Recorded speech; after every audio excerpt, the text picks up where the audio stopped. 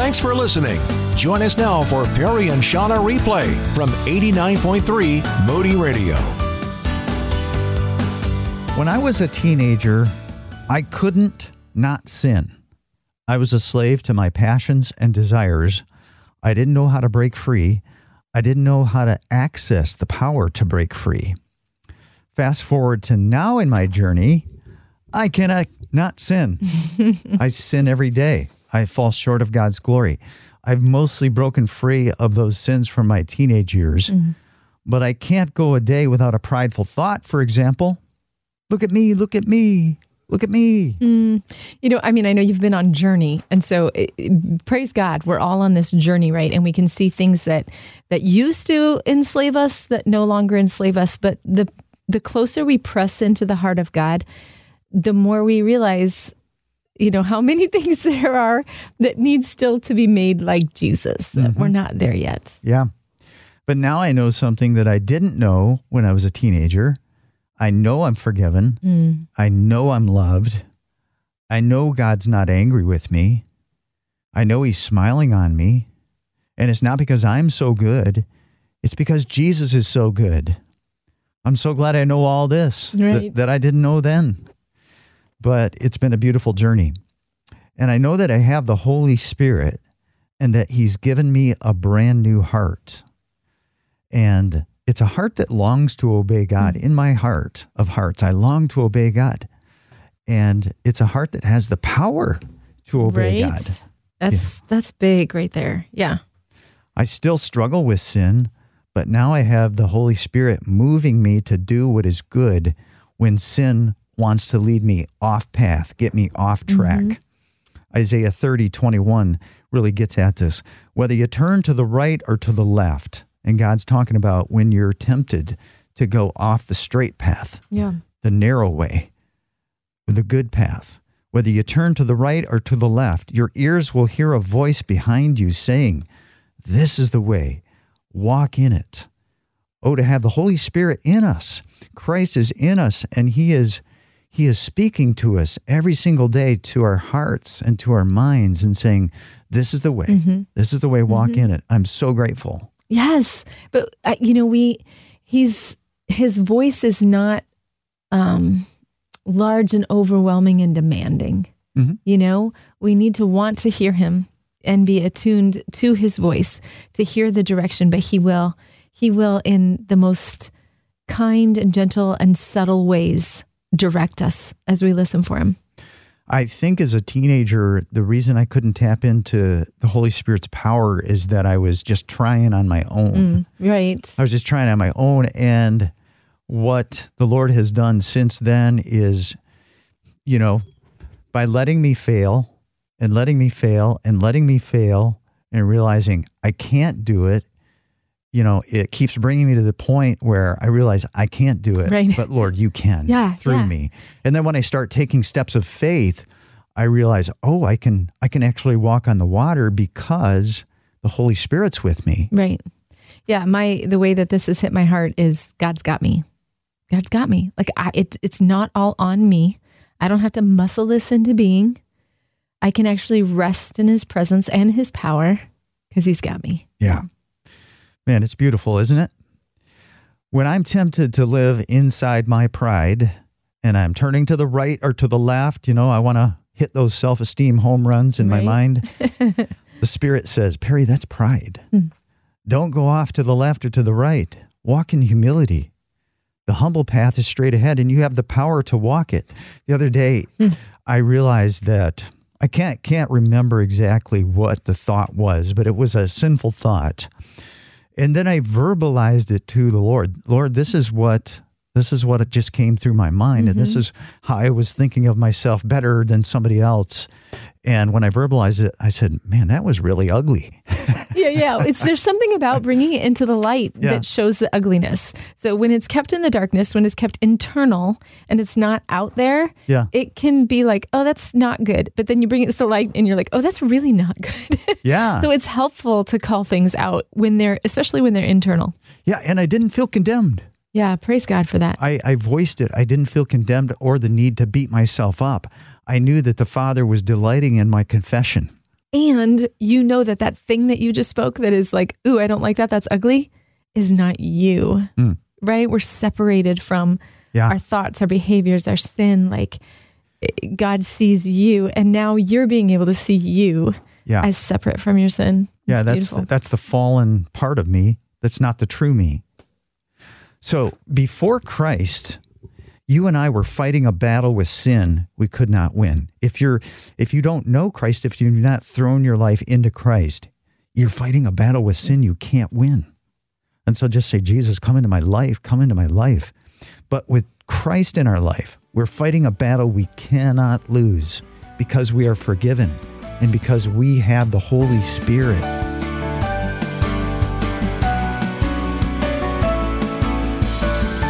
Going to start off this Thursday with the absolute best stuff here. We're going to talk about the gospel, because the gospel never gets old. It never gets old because I never stop needing grace, and the gospel is grace. And I'm curious this morning if you have experienced the lavish, undeserved grace of God. If if God's prompting you to share that story, man, we would love to hear from you this morning. 800-968-8930. But I'm reading this book by Brother Lawrence. It's called The Practice of the Presence of God. And in there, he writes this. I want to share this with you. I consider myself the most wretched of men, full of wounds and uncleanness. I've committed all sorts of crimes against my sovereign. Prompted by heartfelt repentance, I confess all of my wickedness to him. I ask his forgiveness and give myself fully into his hands.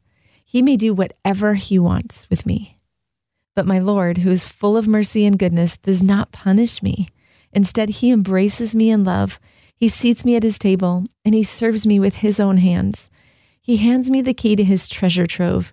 He converses with me and shows delight in me incessantly in thousands of ways. He treats me in all respects as his favorite son. This is how I come into God's holy presence. Beautiful. Isn't that just amazing? I mean, it's just such a beautiful picture of exactly, when we realize our wretchedness and we surrender to God and say, I am so sorry. And we're fully expecting the punishment, but we don't get it. We get this lavish love and this incredible, beautiful grace instead. I call it surprising grace. It is amazing grace, but it's surprising because you don't expect it. Or you could say unexpected grace. Yeah, I mean, he treats us like his favorite son or his favorite daughter. I mean, it's scandalous. He loves us. The Father loves us as much as he loves the Son. That's from the Word. That's from the Gospel of John. Yeah. It's scandalous, but it's beautiful. And it's always. When I'm doing really, really well and I'm having a good day, I'm his favorite. And when I'm blowing it, still his favorite. A few months ago, as far as the conversation about like not getting what you actually deserve, a few months ago, I was on the phone and I got pulled over. I was driving. I know. Don't do this. Don't drive and be on your phone. But I was. So the officer pulls me over and he was like, so what was so important that you were on your phone? I was like, nothing. Nothing was important enough for me to be on my phone while I'm driving. And he's like, okay, do you have Bluetooth that you, and I was like, yeah, I do. And he's like, do you need some help learning how to use that so you don't have to have your phone in your hand? I was like, no, I totally know how to use it. He was like, okay, were you trying to find directions? Like, were you looking at a map? I was like, nope, I wasn't.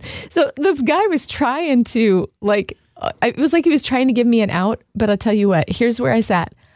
I was on my phone while I was driving and I should not have been. And I was guilty. And I was like, just give me the ticket. Like, I'm not going to try to talk my way out of this. Yeah.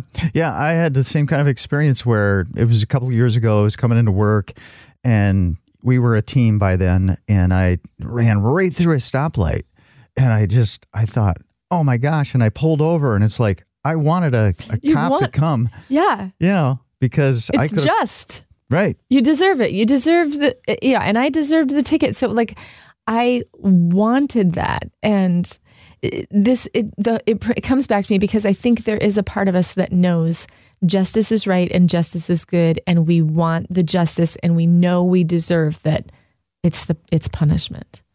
And then God greets us right? With his incredible lavish grace, and he treats us like his favorite son or his favorite daughter. It's just so beautiful. I know that I don't deserve it, and yet I can approach God and just come right into his grace and just let him love on me, even though I don't deserve it. You can enter into God's holy presence today, unashamed, because God loves you. You're his favorite. So let him love on you. Let him meet you with his scandalous grace today.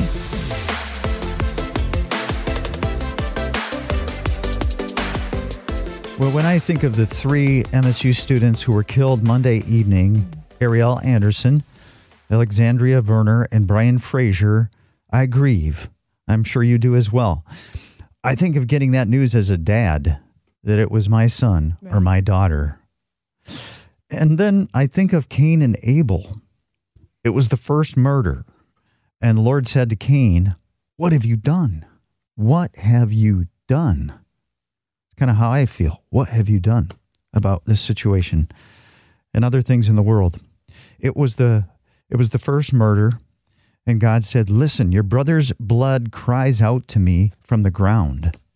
Abel's blood was crying out for justice. Abel's blood was crying out for Cain to receive the punishment he deserved. Cain deserved death, and yet he was spared. And I wonder about that. God spared Cain. There's this really amazing verse tucked into Hebrews chapter 12 that says, "The blood of Jesus speaks a better word than the blood of Abel." A better word. The blood of Abel cried out for justice, for Cain to die for his sin. And every injustice done to you and me cries out for justice, cries out for a price to be paid, for the wrong to be made right that has been done to us. Every injustice we inflict cries out for justice, that we pay for what we've done, that we make it right. Yep. And yet the blood of Jesus, the innocent Son of God, who was murdered, speaks a better word. His blood doesn't cry out for vengeance or justice. It's the only time a man's blood was spilt unjustly that didn't cry out for justice. The only perfectly innocent man to ever live didn't cry out for justice for himself, because his blood speaks a better word. Yes. I mean, the greatest injustice ever in all history.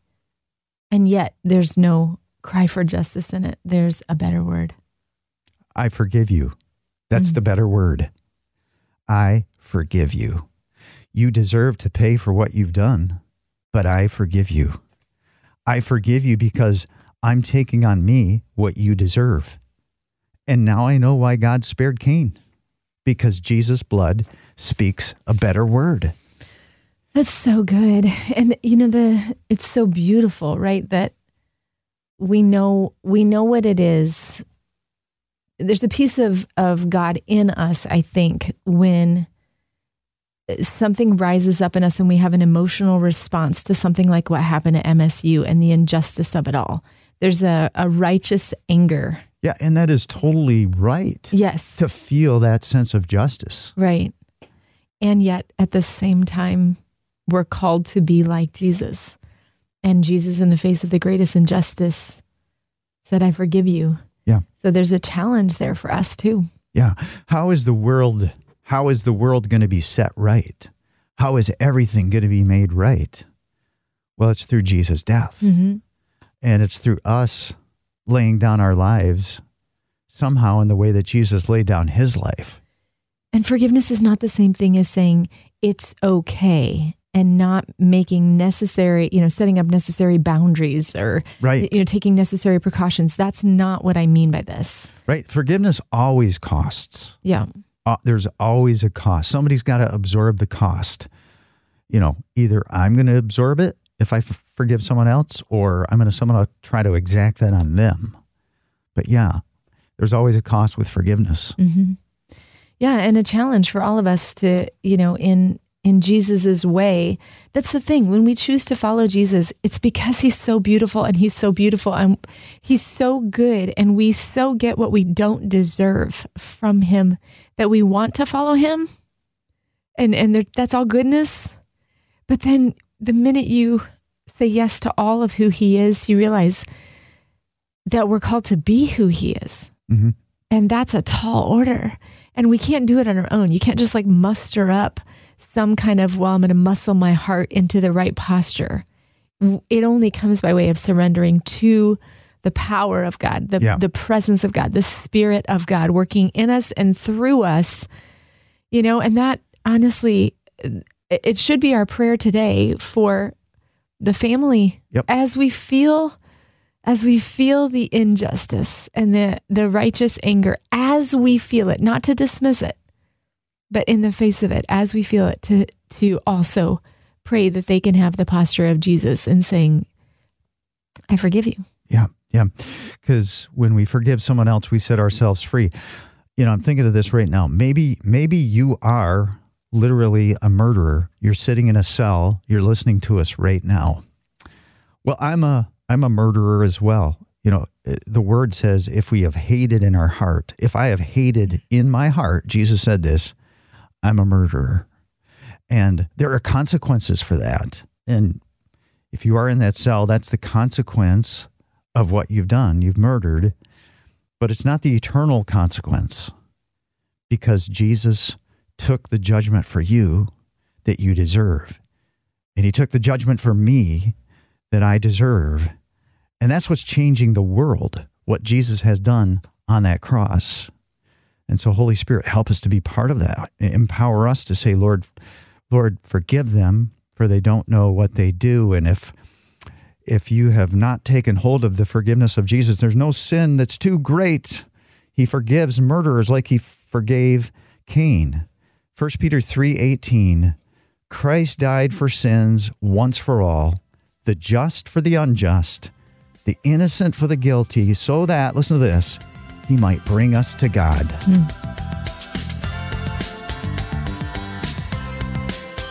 So this has been on my heart for a long time, for years actually. But in 2023 in particular, I am so committed to leaning into experiencing the presence of God in greater measure in my life. And not just like in specific moments where I step away and am alone with him and get to experience his presence. Like, I want to stay in his presence. And that's not my reality right now. I get caught up in the things of the day and I get distracted, and I'm not always aware that he's right here. So I'm doing a deep dive. I'm reading this book by Brother Lawrence. It's called The Practice of the Presence of God. And I am hanging on his every word. And it's a short little book. You could just probably read it in a day, but don't. But don't, because it's so good and it's so thick and it's so challenging. And I want to get it. I want to internalize what I'm learning from him. And yeah, you can read through it as quick as you like, but then just start over. You could do it that way too. Right. That's what I do. Yeah. I'm just pacing myself with it, and just letting it sink and settle deep in as I read it. You're chewing on it. I am. I'm chewing on it. And one of the things he talks about in regards to understanding God's presence and experiencing God's presence as a regular practice, like every moment of every day, is that it won't happen if we're pursuing God and other things, that we need to pursue God and God alone. So seek first the kingdom of God, and then all these things will be added to you. And don't seek God so that all the things will be added to you. Seek God because he's enough. He's everything. Just fall in love with him and seek him. And the book, the Practice of the Presence of God by Brother Lawrence, it's actually a book of letters that he's writing to a dear friend. And in one of these letters, he writes this: "Oh, if we realized our need for the grace and assistance of God, we would never lose sight of him, not even for a moment. Believe me in this matter. Right now, make a binding and sacred resolution never to willfully forget him again. Spend the rest of your life in his sacred presence, even if loving him means to be deprived of all other comforts." And you can just hear in Brother Lawrence's voice that he's like pleading for his friend, like, you must get this. This is so important. He's begging him to just seek God first. And there's an order here that's really important, because he says, first, if we realized our need for God's grace and assistance, we would never lose sight of him. So we've got to have this deep, compelling need within ourselves. Right. And then we make a sacred resolution never to willingly forget him again. So if the need isn't first, then the second thing just becomes religion. Yeah. I'm going to try really hard to keep my mind on you, God, because that's the religious thing to do. No, that comes out of this sense of our great need. So God, give me the sense of desperation and help me to see how much I need you. Yeah. There's a devotion that I do every morning. It's an audio devotion called Lectio 365. You can download it on an app. It's totally free. Just listen to it. You can read it as well. But when the prayer time ends, or the devotional ends, it says, "And now, Lord, as I take this time of prayer into the coming day." So that's not like, it's not like a telephone call where you're hanging up. It's like, we're still on the line. We're not hanging up, we're hanging out, like all day long. Because I definitely, I don't know if you've ever done this, but I have definitely gotten like halfway through my day, and whatever was on my heart at my quiet time that morning, the thing that like really grabbed my attention that I prayed into, I'm like, yeah, I don't remember what that was. And it could be like 1 o'clock or 2 o'clock. You know what I mean? And so it's like, instead of like closing that chapter or closing my time with God and then going on to the thing that I need to do next, I want to continue with him. I want to stay with him.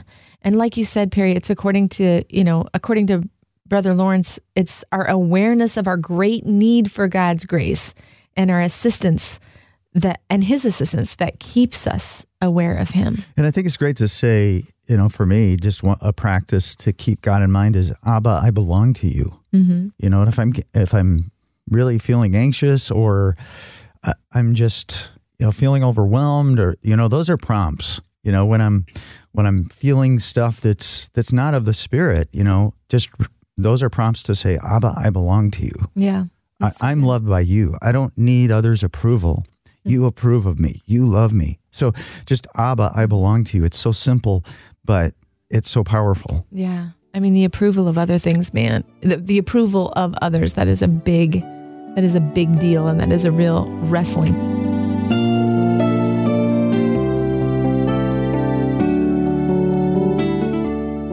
Ben Connolly is with us this morning. He's a pastor and an author, and he has written the book, Reading the Bible, Missing the Gospel, recovering from shockingly common ways that we get the Bible wrong in our everyday lives. Good morning, Ben. Good morning. How are y'all today? We're doing good. We're getting ready for a storm, but you know what? We're Michiganders, so bring it. I'm in Chicago today, where it's equally cold, but I'm from Texas, so I'm not ready for it. I'm from Southern California, so I'm faking it, but everybody else here in Michigan is going to be just fine. Oh man, we're excited about your book, and that the fact that this is going to be our gift to everybody who gives a gift to share this year, which is coming up in just a couple weeks. But I got to tell you, can I shoot straight with you, Ben? I'd be honored, yeah. Okay. Reading the Bible, missing the gospel. Reading the Bible can be super intimidating, and now you're saying we're doing it wrong. How do we engage in the Bible and get it right? How do we engage in the Bible in a life-giving, life-changing way? Can you break down the intimidation factor for me? Sure, and I appreciate the straight question. I'll give you a straight answer back. My hope is that when we learn to read the Bible rightly, it actually addresses both sides of that. That, well, as we read it rightly, it actually becomes a little bit simpler. Because I think a lot of the ways that we're often encouraged, or, whether it's our own voices or voices around us, a lot of the ways that we're encouraged to read the Bible actually make it more complicated. And we go to the Bible making it about me. If I can just know a little bit more, if I can just feel a little bit better because of what it says, or if I can just figure this part out, or if I can actually obey what it says, this kind of stuff. We just make it about my effort, my emotion, my mind, my knowledge. And certainly there are teachings and exhortations. I don't want to swing the pendulum too far, but I think it can be really simplifying and really freeing if we accept the fact that the Bible is primarily not about me. The Christian life and message is it's not about me. The Christian message, and thus the message of the Bible, is that it is really about God. And so the Bible is his story of what he's doing in the world and what he has been doing and what his character is and how he displays that from creation to new creation, from Genesis to Revelation. And if we can kind of be freed of thinking it's about me, then it frees us to go to the Bible primarily going, okay, who is God and what does God say in this? And in doing so, we start to recover the heart of the message, and also we're freed from some of the complexity. Talking with Ben Connolly, pastor and author of Reading the Bible, Missing the Gospel. What I hear you saying, Ben, is that when we come to the Bible, we come with the framework of God, you're God, I'm not. God, you're the Savior, and I'm not. And so that's it. You know, one of my favorite paraphrases of the Bible is the Jesus Storybook Bible by Sally Lloyd Jones. And she says, some people think the Bible is a book of rules, telling you what you should and shouldn't do. The Bible certainly does have some rules in it. They show you how life works best. But the Bible isn't mainly about you, which you just said, Ben, and what you should be doing. It's about God and what He has done. Other people think the Bible is a book of heroes, showing you people you should copy. The Bible does have some heroes in it, but as you'll find out, most of the people in the Bible aren't heroes at all. They make some big mistakes, sometimes on purpose. They get afraid and run away. At times, they are downright mean. No, the Bible isn't a book of rules or a book of heroes. The Bible most is a story, an adventure story about a young hero who comes from a far country to win back his lost treasure. It's a love story about a brave prince who leaves his palace, leaves everything to rescue the one he loves. So Jesus is the only hero of the Bible. And I'd like to know the point in your life when you realized, oh, Jesus, you're the hero.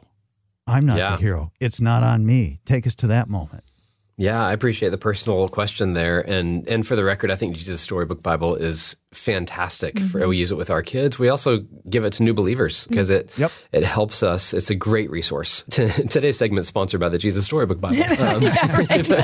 But no, it really is a fantastic resource because it does bring us into the heart of that message and going, yeah, there are some heroes, but you know what? Even those heroes are sinful and broken and they die. We need a better hero. And so every command, every verse, every story points us to Jesus. And for me, I was raised in Texas and in a very religious family, very religious culture. But I don't think I actually knew Jesus until I was in college. We did the right things. We did all the traditions, this kind of stuff. I knew how to be fairly religious, which anyone from Texas knows, like that's part of our culture. But what struck me as a guy who was pretty dissatisfied through my high school and college years and looked to different things and different people to try to find satisfaction and yet always felt let down.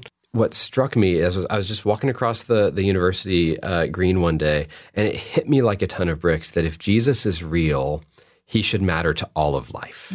And in some ways, that seems like the most simple message in the world. But for 20-year-old me, if Jesus is real, he should matter to all of life was a huge new idea, revelation. Because I'd always been taught, like, Jesus died for you in the past and you don't have to go to heaven. That's something that happened in the past greatly benefits your future. The all of life piece is what really gripped me. And it was especially around, for me, in my specific wiring and struggle and that kind of stuff, it was around the lens of all of these other things are going to leave you dissatisfied. But in Christ, God alone, truly, eternally, now and forever, satisfies. Thanks for listening to Perry and Shauna Replay. To learn more, text us at 800-968-8930. That's 800-968-8930.